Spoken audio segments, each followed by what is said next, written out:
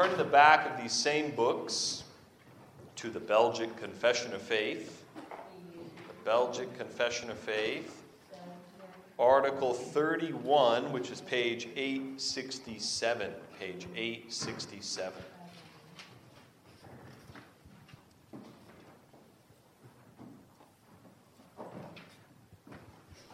Article 31, the Belgic Confession of Faith.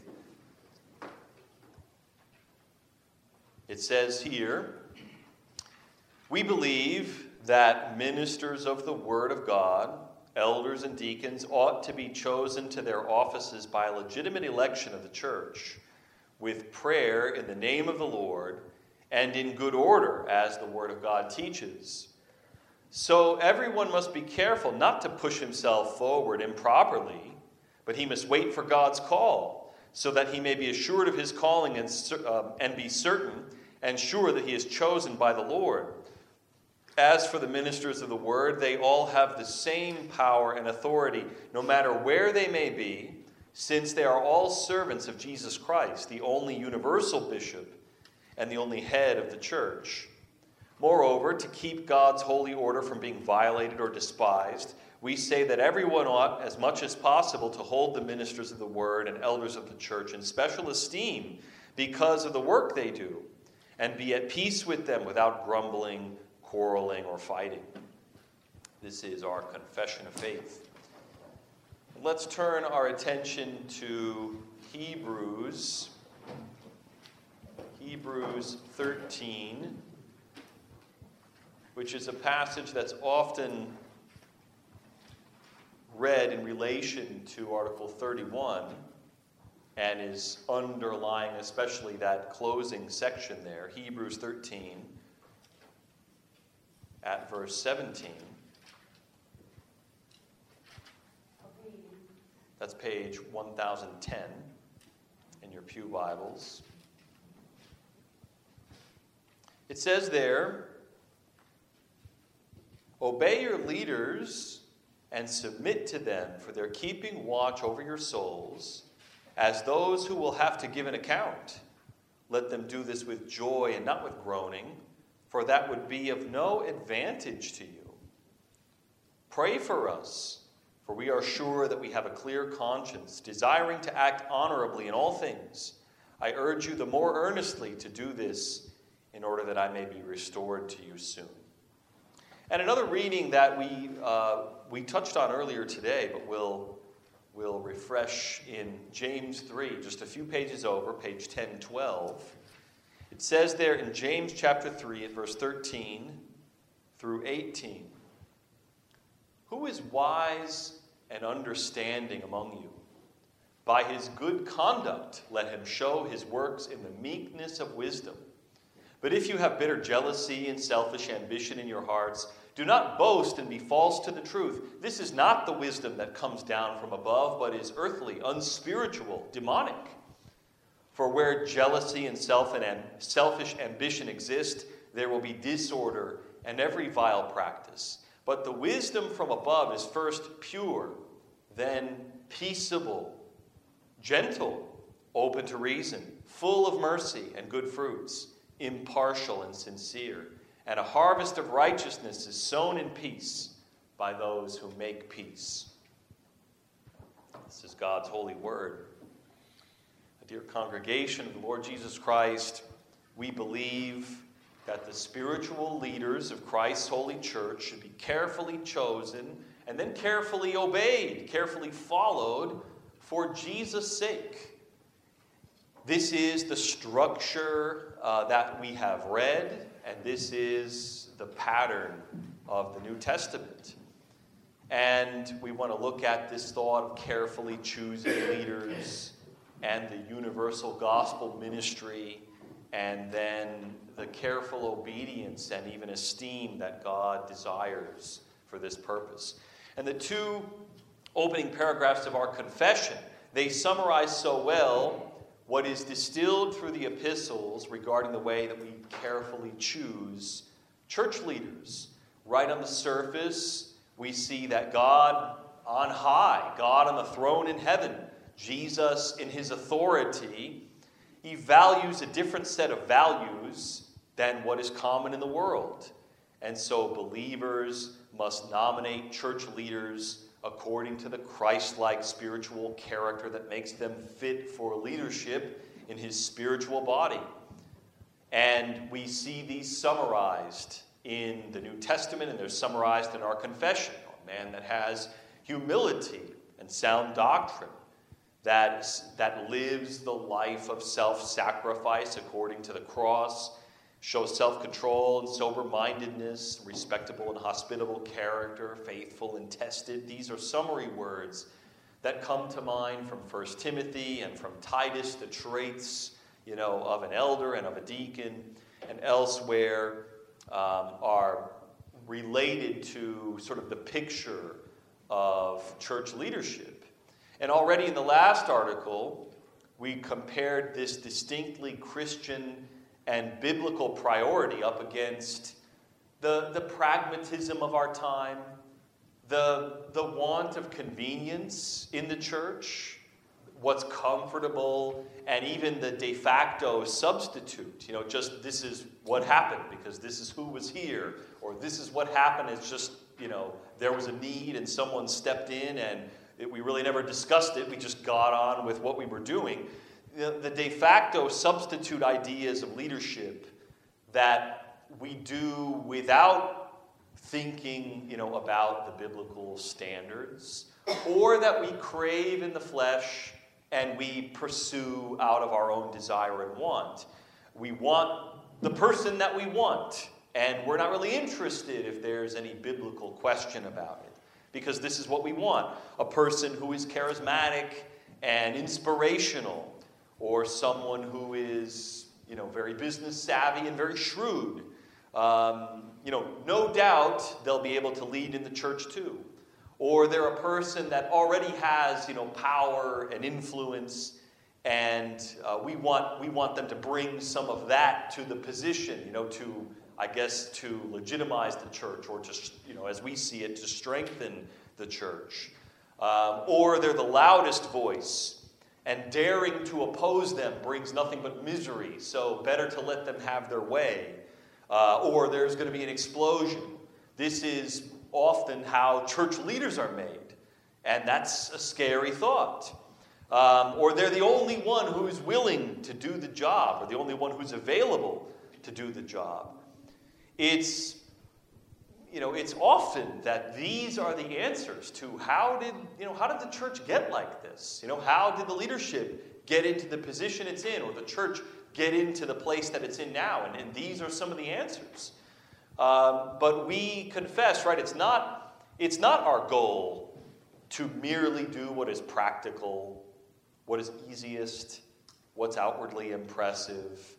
It's not of first importance to highlight,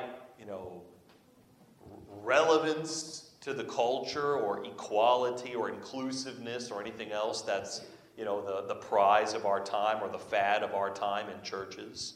Right now, it seems to be, for some churches, like a big feather in their cap. Like, oh, we've got the gayest, most lesbian bishop ever. And it's like, what are we talking about? Why is this a virtue? Why? Well, because the Bible doesn't even matter anymore. It's all our wants. It's all posturing and positioning. But I feel like, for a couple decades, it's been that way. Like, how can we one-up to go further, to do something shocking or to get attention? It has very little to do with the Scripture. Think about this thought. I think that this holds up. If we picked by the standards of the world, we would never have picked Christ crucified. Isn't that what Isaiah says in chapter 53? That he had no beauty to attract us to him, and that he was despised and forsaken and looked on as trash, more or less, is the way that Isaiah describes it. Christ and him crucified. He's the king of the church. He's the head of the church. If we had our way, we would never have picked him. And that should tell us enough about how we need to dump our own attitudes and our own wants and our own cravings and think differently about how the church works, about how leadership in the church is chosen, about how leadership in the church is seen and how they're followed. It's our unapologetic aim to be faithful to God's word. That would be our aim. It's our goal to be a spiritual body that makes obedient spiritual actions by the power of the Holy Spirit. It's our goal to obey King Jesus and to please him above ourselves. So we have to really examine and question our wants and our attitudes related to church leadership. And it's worth talking about. It's very practical in the same way that the tree and its fruit is practical, like we were talking about this morning. To do spiritual things in a spiritual way for God's glory, not our own glory. There's many tests that come this way. So we look at the process that's summarized in Article 31. It speaks about a legitimate election of the church for our leaders. And remember, this is centuries-old language, so we're not just talking about majority vote democracy, but we're talking rather about a congregational like-mindedness and a congregational unity that results in men of the right character and also unity of purpose within the body, done prayerfully, done according to God's word, not done as a power play by the leadership and not done as a power play by the people, but done together, right? Done as one body. That's the nature of a legitimate election that's done prayerfully, that's done orderly, that's done according to the principles of God's word. But our church, is not a congregational church. That is, it's not 51% majority decides all things. Properly speaking, the leaders of the church choose the next leaders. But to do things decently and in order, a congregational vote serves the purpose of whole body unity. And so there's more to it than meets the eye than just democratic principles, right? A legitimate election. That's what Americans hear. This was written in 1600s, 15 and 1600s, Belgium, Netherlands, this is not written in our time, so we have to hear a little differently where our confessions are coming from, right? The Heidelberg and the Belgian confession, you have a different origin for these, and yet we're very comfortable with those principles. So we have this pathway of election and pathway of service for leaders that, when done in good order and according to God's word, is well done. When done prayerfully, is well done. Then it's not unspiritual men, or women for that matter in our time, it's not unspiritual people grasping at their own way, but rather Jesus, by way of the spiritual like-mindedness of the church, is governing his church in plain and holy unity of purpose. And that's a beautiful thing. That's our desire. Not only should the church be careful in choosing men, but men must be humble and careful about their own ambitions and aspirations to lead. Merely wanting to serve doesn't mean that one is authorized, to serve. I can't just go operate the ferry that goes to Fire Island because I want to. The qualification, the authority to do that is not there. I can't go operate the toll booth or whatever, the drawbridge, or I can't go operate it just because I want to. And so it is that just wanting to serve in the church, which is the zealous and sincere desire of many, it doesn't make them automatically able, and it doesn't make them automatically authorized with no input from anyone else. And this is how it often can be in the church. I want to serve, but there's more to it than that. And it serves God to do so humbly. It serves God to do so in a way that involves the input and involves the efforts of others with us, both to evaluate our own motives and our own skills, and also to do it in coordination and good order and unity within the church. This is a very important distinction and safeguard between our congregation and in the way that it functions and independent churches in practice. In practice, there are safeguards between aspiring to leadership and leading. But in independent churches, and there are many, someone has but to aspire to office and then say to people around them, if you oppose me serving, you oppose God, because God told me to do it. If you oppose me preaching, you are opposing God. You're opposing the Holy Spirit because he told me to. And how do we defend the church against this kind of attitude, which is foisted on us a lot? And I have people tell me on a regular basis, God told me this and God told me that. And I say, if I disagree, am I disagreeing with the Holy Spirit himself? If I disagree, am I going against God? That maybe there's more to it than just God told me I should be a preacher, or God told me I should be a leader, or God said I should run, such and such ministry. Are we defenseless against this? How do we process these things? Well, when a man desires to serve and aspires to church leadership, but he should cultivate, for one, godly character that demonstrates, like we read in James, that the wisdom that they have is from heaven and not some earthly, unspiritual, zealous desire. But it is rather truly wisdom from heaven, and it shows in its purity, in its meekness, in its peaceable nature. It's demonstrated that this is from God. And when a man has that desire, and the church around them, which is believers full of the Holy Spirit, and particularly those who are already qualified for service and already identified as leaders, when the church affirms that way that a man is fit for service, then they ordain such a man to serve. And that outwardly, properly, and in an orderly way, confirms that the person's internal calling is not just, some personal desire, but it fits with what others in spiritual wisdom also see. So that it's not only fitting to the individual, but it's fitting within the congregation. And that confirms for us, it's not just people jockeying for position, looking for dominance or self-glorifying attitudes. But then it's clear that the Holy Spirit of Christ is guiding the church. I know about this process because I went through it, right? When I began training for ministry. For one thing that helps me is that when I thought to myself for the first time, I think that I'm convicted. I need to go into the pastoral ministry.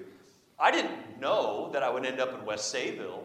I didn't say to myself, there's I'm gonna take over, such and such a church. That didn't even enter my mind. I had to say in humility, if the Lord will send me, right? And what if he sent me elsewhere? And what if he opened up, a different... I had to say to myself, I'm ready to be sent where he desires. Well, that's a scary thing in some ways, right? Or it's a matter of humility to say, I'm not going to say where I go. God is going to show where the opening will be, where the opportunity should be. I think that's important because that's not, for one, putting yourself on, to a church. Well, now here we are, about to start the 16th year coming up in January. And that's, it's a very interesting thing. So how does a minister become a minister, right? How does one become a church leader? Well, for one, I did not expect to go into the ministry as a young man, and then very unexpectedly started to say, really, truly, I do have the sort of internal aspiration in my own heart to go into the ministry. Well, I talked about it with my family, who was Christian. I talked about it with teachers in my life who were also Christian, and they said, well, yeah, we could see that as fitting, as right. And so there wasn't an immediate resistance there. Then confirmed and supported by the leaders of my own church, who directed that my training at the right time should go forward. It should become formalized. And they would be the sponsors of it. Then I had to be confirmed by the leaders of other churches who don't, no one can twist their arm to say, there's no pressure like, we've known this person and we have to treat them with kid gloves. Well, then people in other churches who have an interest, they should have an interest in honoring the Lord, not respecting persons, then I had to be confirmed by them, who I served in a trial capacity. Guess who was one of those? Reverend Rich Kukin, who's now 40 years in the ministry. Praise God for that. And practiced preaching in many other churches where they might have said, we don't know about this. This is not going well. Any of them, could say so. Then further confirmed by the, professors of Mid-America, who are all long-time tested, leaders of churches. Then publicly tested by the leaders of many churches in the central classes. Let's say formally, examined by 30 men at that particular time for hours and hours in public, right, on doctrine and life and all these things that are a part of ministerial training. Only then did I come to West Sayville, where you could test my labors. And then finally, with the church agreeing that it should go forward, then an ordination exam by the leaders of the churches in the East. Another 30 or 40 men. This is, how many filters is that? How many different layers of church filtering goes into that process? It's rather critical that we see men tested and ordained in a way that demonstrates it's not possible for someone to thrust themselves forward. It's not possible for someone to just say, I want to do it, so I will. It's not possible without many different layers of testing. Quite a process with kingdom-minded people, beginning, middle, and end, all interested in the same goal, right? That God's church is a spiritual church. And that it's not merely, a worldly power play or a place for our own ambitions or a place for our own desires, to run rampant. We are determined to think this way and to test everything, right? To test what is spiritual and what is, our pride, popping up and our ambition popping up. And this is a constant test that we have to do to ourselves, but it is especially and directly commanded, right, that those who would be ministers, elders, deacons, that they're meant to be tested thoroughly before they serve.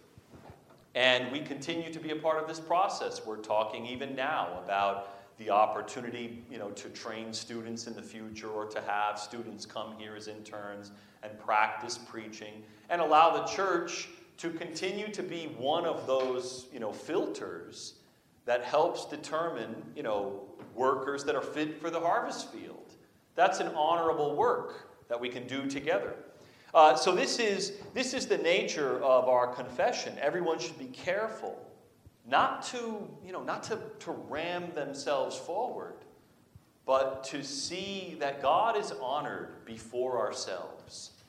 And this is especially critical for church leadership. In the second place in our confession, we see that the authority of ministers is differentiated from elders and deacons regarding the scope of their authority.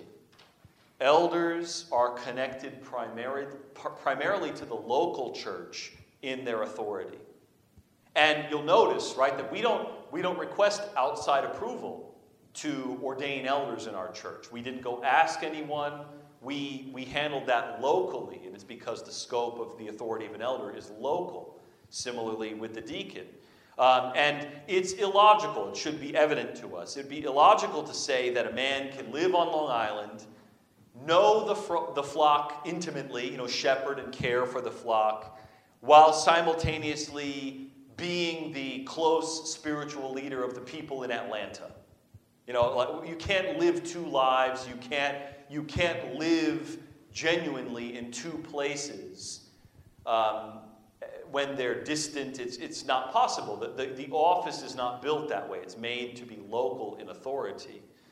So the work of an elder is not a universal office in quite the same way that the minister is. By comparison, the preaching of God's word and the ministry of the sacraments are not bound to one church only. And the preaching and the sacraments then are in the purview of the minister because they apply to the entire church, right? Wherever it is. I could go and preach and administer the sacrament in Atlanta as easily as anywhere else. The Word of God is not bound to a local scope. So that's the difference. The preaching of the gospel is a function that is universal in the name of Jesus. So the function of a minister crosses boundaries by its very nature, that the other offices do not cross. And inasmuch as the word of Christ has to hold sway everywhere in every church, then the minister of the word maintains their authority to preach it in every church and to sign and seal it at the table and at the fountain of baptism. And there's nothing strange about that thought. But it's the nature of the gospel ministry of which Christ is the head. So their authority and their office is maintained. We say it's maintained wherever they go. And finally, all of the careful, spiritual, prayerful choosing and training of men for the offices of the church will be vain. It will be an exercise in futility and vanity unless we willingly and obediently follow the leaders that we have said are leading in the name of Jesus.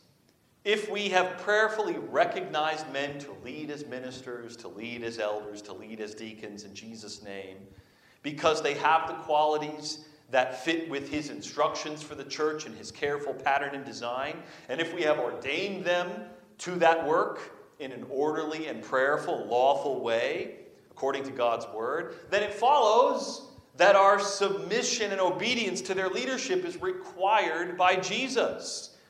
Anything else is self-defeating. Anything else is disorderly. Anything else is vanity.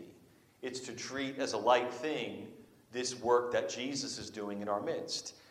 They serve at Christ's direction, and this is not for our harm, says Hebrews 13, but for our good. And it serves the spiritual good of the whole body. James 3 helps us in the practical evaluation of heavenly wisdom present in the church. It's not hard to picture the chain of supply for the church. It's God, as it were, from heaven, pouring down through his word and spirit all the blessings of heaven into the church. And we need that to be our source, and we need that to be our supply, and not to be drawing from the ways of this world. So if we're practicing what comes from God above, where Christ reigns even now, then according to James, we would act in the meekness of wisdom. We would act in a way that's pure, in a way that's peaceable, that's gentle, that's reasonable, that's merciful, that's impartial, and sincere in our actions and attitudes. And this will help us see through many mere earthly matters with better spiritual vision. And that for us is of great value, to see with the eyes of faith, to evaluate our lives according to heavenly wisdom. In a busy house, my house is busy, loading the dishwasher is a very, very regular chore. Is it 2 times a day? Is it 3 times a day? I hope it's not more than 3. But a person might say, someone in the house, someone might say, you just shove everything in and it gets clean. But what if Dad should say, please, this time, put the bowls all on the top facing a certain way and all the cups on the bottom facing a certain way. Why? Why? Maybe so I can fit something else, right? That's out of sight, but that needs also to fit in there. Maybe because it'll get cleaner that way. Maybe for some other reason. What about mowing the lawn? I don't.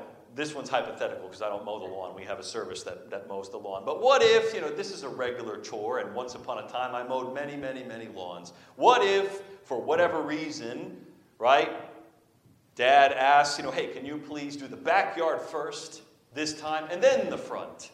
Why? Is this a matter for a pitched battle? Is this a matter for anger, a matter for dispute, a matter for resistance?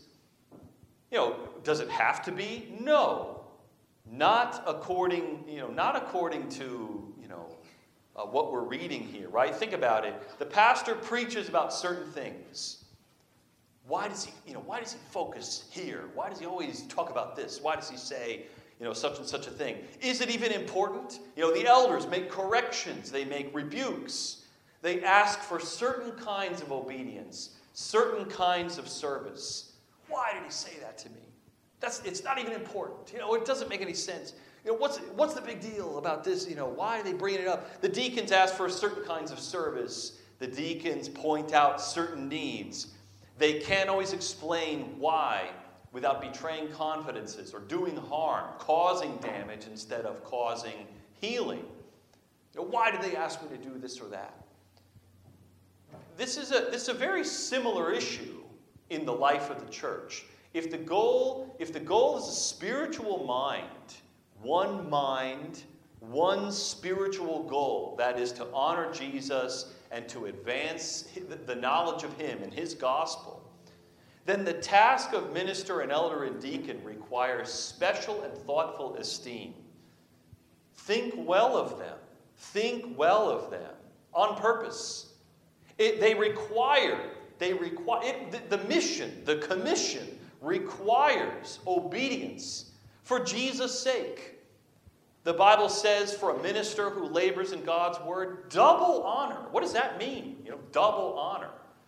Right? Except that I go out of my way.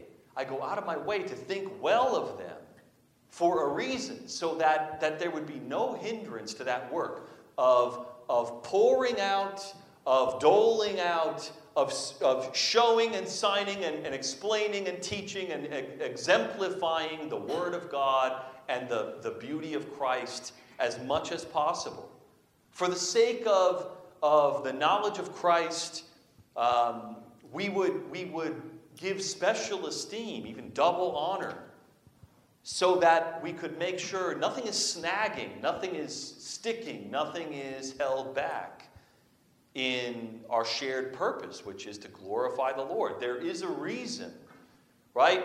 And beyond that, the devil is a real adversary, a convincing liar, and looking for ways, to muddle and to blunt and to neutralize the good work of the church at every turn. The world is a real adversary and always contrary to our faith. We kind of talked about this morning. No one is out there encouraging women to godly womanhood. They're all out there mocking real womanhood and holy womanhood. They're all out there against you. No one is encouraging you to do it except inside. The world is no friend of ours. To be faithful, to be honorable, to be modest, to be pure, to live holy lives. The world is no friend of ours. We have real adversaries in the devil and the world and our own flesh. Our own hearts, right, are prone to deception and idolatry and pride. We know this is true. Our own sinful flesh makes us vain. It makes us self-centered. That's a threatening problem. We're so prone to independence and self-deception. It comes naturally to us to say, I don't like it. I don't want it. I don't like it. No one tells me what to do. We talk about this all the time because it's a real threat. Nobody tells me what to do. We have this in us, and it's our Christian work, it's holy work to strangle and to uproot and to kill, right? The rebel, the proud, the dishonorable ambitions of our hearts. James 3 teaches that, and this is important, many who claim to have heavenly wisdom, they don't deliver, right? So if it was that simple, then we wouldn't really have to talk about it this way. But many people who claim to have wisdom from God, they are unspiritual. They are earthly. They even demonic, it says. Because they bring not the holy wisdom of God, but they bring bitter jealousy. They bring selfish ambition. They're false to the truth. That's not the wisdom that comes from above. So we commit acts of jealousy, big ones and small ones, but then we lie to ourselves and say, that's not demonic. But here, it plainly says it's unspiritual and my jealousy is demonic. My jealousy is yes, right? Just like we say, my words, they're just words. That it doesn't reflect on my heart. That's what we talked about before. Well, this is very similar in principle, right? My selfish ambition, I want to put myself before others. I listen to no one but myself. It's my way, my rules, etc. This selfish ambition that I have, this is unspiritual, earthbound, even demonic. Yes. And that's the plain message of James 3. We have a problem where we think we are wise, but all we are is wise in our own eyes. We think we have heavenly spiritual wisdom. We're spiritual people, everybody says, but the fruits don't show it. Well, here, heavenly wisdom is identified. It's identified as pure, peaceable, gentle, reasonable, merciful, impartial, and sincere. That's very beautiful. So this is what we're wrestling with. We're wrestling with this thought that we have real opposition and that we ourselves are prone to selfish ambition and jealousy and earthly attitudes. And Hebrews 13, it talks about this and says, if we act this way, if we live this way, particularly as it relates to the leaders of the church, it will make the church a groaning misery instead of a place of joy. Think about the life of the church and your pastor and your elders and your deacons. They're accountable to Jesus for the good of the whole flock, charged to keep them spiritually safe. It requires extra effort, extra attention, sober-mindedness to take care within the church, not to find fault with them, not to grumble, not to quarrel, not to fight with them, or with one another, so that the church can focus on its mission as much as possible, and we can shake off every hindrance and untangle every knot and race, for God's kingdom. You can think of it like a parent. We've got a lot of new babies in the church. And you can see by the fact that a lot of the babies are gone right now that it's difficult, right? It's difficult to have kids in church, little babies especially. It's hard to focus, right? Very hard to focus when things are going well. They still need to eat. They still need to be changed. They still need, they need. And at best, parents are trading off. You get to listen this week, and I'll listen next week because we're trading duties, we're trading responsibilities. So focused worship for mom or dad, rather difficult. Even a fleeting possibility for that phase of life. And we do the best we can, but that's the situation we're in. Now, what about when you've got the toddler, really truly, that's throwing a tantrum? Is it possible for you, when your toddler's throwing a tantrum, to just like handle your checkbook or whatever, handle your bills? Is it possible for you to completely ignore that and be on the phone and make a doctor's appointment? Or is it like, I got to deal with this. I can't, I got to hang up. I can't get done whatever I thought I was going to get done.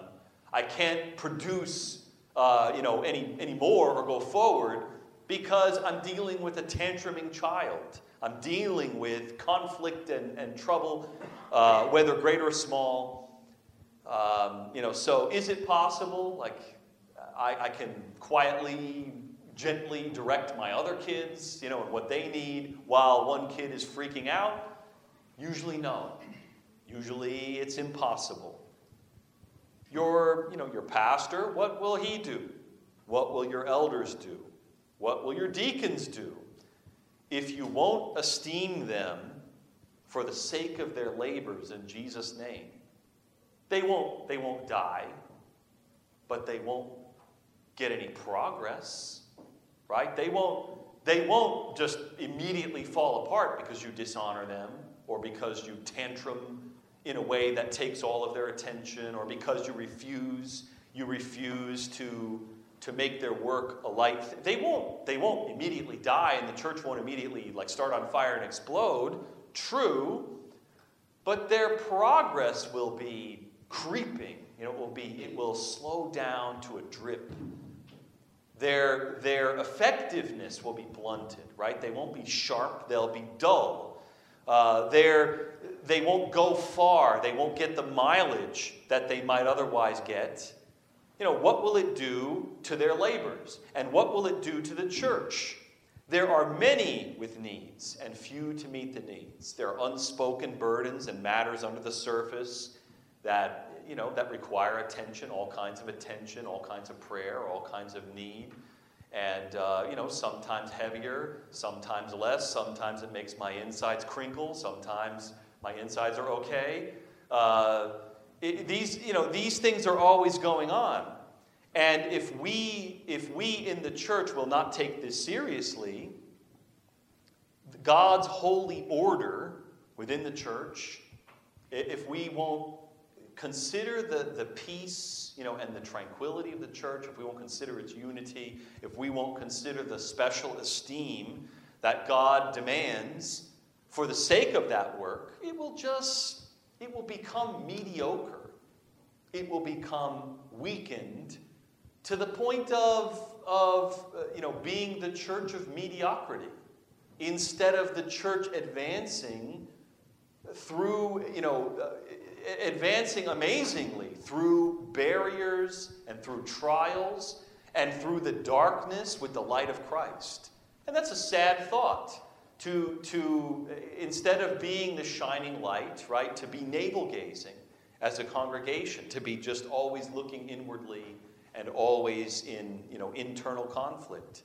This is what we risk when we harbor grudges in the church and grumbling and ill thoughts and resentments toward our leaders or toward other members, instead of dealing with them. Little stress fractures, little cracks in the church. We have to esteem them highly. They're serving in a special way for Jesus' sake. And if they ask you to stack the bowls on the top rack and the cups on the bottom rack, take no offense, right? And if they ask, for any number of things, apply heavenly wisdom, right? It's full of good fruits. We should obey them patiently for the sake of Christ and of His household. Make peace with them and promote peace with them. And God the Father will commend you for it. James says, a harvest of righteousness comes from such wise and obedient behavior. It's like planting peace and harvesting righteousness. I've always found that an interesting phrase. A harvest of righteousness is sown in peace by those who make peace. That's an interesting turn of phrase. And it's hard for me to picture, but I picture it that way, right? Sowing in peace and reaping in righteousness, sowing righteously, reaping in peace. It's a very beautiful thought. What does that look like? We want the report about West Sayville to be They obey Jesus when nobody is watching. Nobody is twisting their arm. Nobody is handcuffing them. Nobody is putting razor wire on both, so that but they obey him willingly. They imitate him without threats of punishment, without anyone wagging a finger at them. That's a beautiful picture, the willing worshiper, the willing servant, the sober-minded, serious Christian. We apply heavenly wisdom and say, for the sake of the peace of God's house, for the effectiveness of its leadership and the fruitfulness of the whole body, I will esteem Christ above all, his messengers and representatives as I have opportunity, and love my neighbor as myself. All of this to serve the unity of the church and its mission. Take what your pastor teaches or what your elders teach, pray on it, carry it further. Take what they ask of you, do it twice over, pray for them. Pray that they would be successful. It's the same principle as in marriage, right? In marriage, right? In marriages that are careening towards divorce, very often it's, I relish the failures of my spouse. I relish their faults, and I pounce on their faults, as a way to punish them, or as a way to, stick it in their face that I'm something and they're not, or whatever it may be. There's a lot of dysfunction in marriage this way, but we should want our spouse to succeed, not fail, and encourage their successes and make much of their successes with the hope that they will be even more fruitful, more successful in good things. And so it is with the leaders of the church, right? We need them to succeed, and Hebrews is very plain on this. It's no advantage to you if they stumble and falter and fail. It's an advantage if they succeed. If their goal is to build up and edify and the edifice of the church, if that's their goal, then you need them to succeed. And their success is your success. But tearing them down, just like tearing down our spouse, is sure to hurt us. Not only them, but us, all of us. So we have to be ready to esteem them for the sake of their work. We need our spiritual leaders to succeed and be fruitful everywhere. And the task of church building is important, so that we would say, for us, we should be so spiritually responsible, right, that we make our leaders, joyful. They come asking about me, and they say, no, this is going fine. Like there's only a little, pruning here or there. Be so spiritually accountable that we cause them to rejoice to Jesus. I don't have to pry things out of people. Their lives are open, right? They're so spiritually engaged. I have to think of ways to encourage them or to feed them, because their growth is outpacing, what we're providing for them. Be so spiritually open and communicative that they know what to pray for you. And we do pray, right? We do pray often for you, and often late into the night for you. And when we act this way, it will be plain that the Christian church is not our hobby. It's not our weekend warrior interest. We are the household of God, bought with the blood of Jesus, the church that has received his Spirit, the church into which God is pouring and pouring and pouring all of his love and mercy and forgiveness, his heavenly wisdom. It's present here with us. Christ is ours, and the gifts that God has given through him, they belong to us, and we are using them, and it's plain, it's obvious. Then the cross will shine before the eyes of all, and they'll see it in the church. Amen. Heavenly Father, we pray that these things we would put to practice in a practical way, so that, Lord, our spirituality serves this critical commission that you've given that the life of the church is meant for good fruit, that the life of the church is meant to be productive for spiritual growth, that the life of the body is meant to bring relief to the hurting. It's meant to bring knowledge to the immature and wisdom to those who lack wisdom. It's meant to bring accountability, repentance, and peace in the lives of those who are in tumult or enslaved and trapped by various sins. Lord, that we are meant to grow from the good teaching and from the good instruction and from the good example of the leaders of the congregation. And, Father, that we are meant to take what we have from them and put it to practice and go far with it.